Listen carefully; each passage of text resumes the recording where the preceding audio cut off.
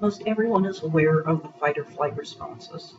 They describe how a person reacts to extremely stressful situations, such as being attacked. Fight means you aggressively fight back because you believe that you can defeat the danger. When this happens, you feel intense anger, you may cry, you may punch or kick people or things, you may grind your teeth, and chances are good your stomach's going to be in knots. Flight means you run from the anger because you believe you can't defeat it. When it happens, you feel fidgety, feel anxious, you can't sit still.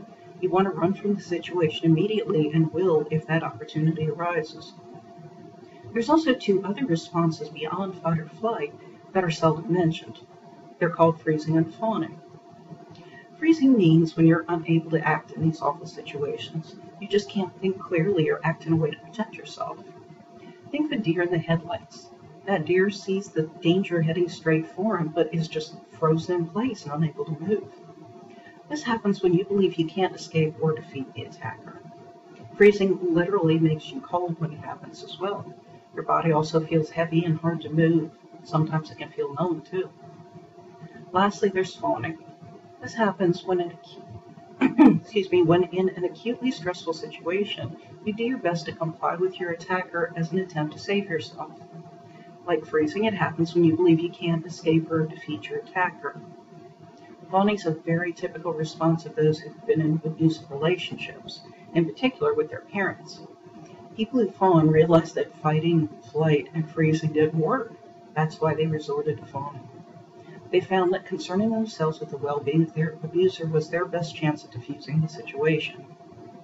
While fight, flight, freeze, and fawn are all very different reactions, they all share the same goals: to diffuse or preferably end the situation and to protect yourself. The problem is often people get stuck in only one or maybe two responses when each one can be helpful in different circumstances. This is especially common in those who have PTSD or CPTSD. Their responses become habitual, so that they don't consider which one's the most useful in each situation. The best way I know to overcome this is to recognize what you do in situations like this. Consider how you acted without any judgment, of course, and that can help you to discern which acute stress response you have used the most. When faced with danger after doing this, you're more likely to respond after a moment of thought rather than just react without any thought. There also can be another issue for those who have experienced multiple traumas. We tend to perceive threats when there isn't one.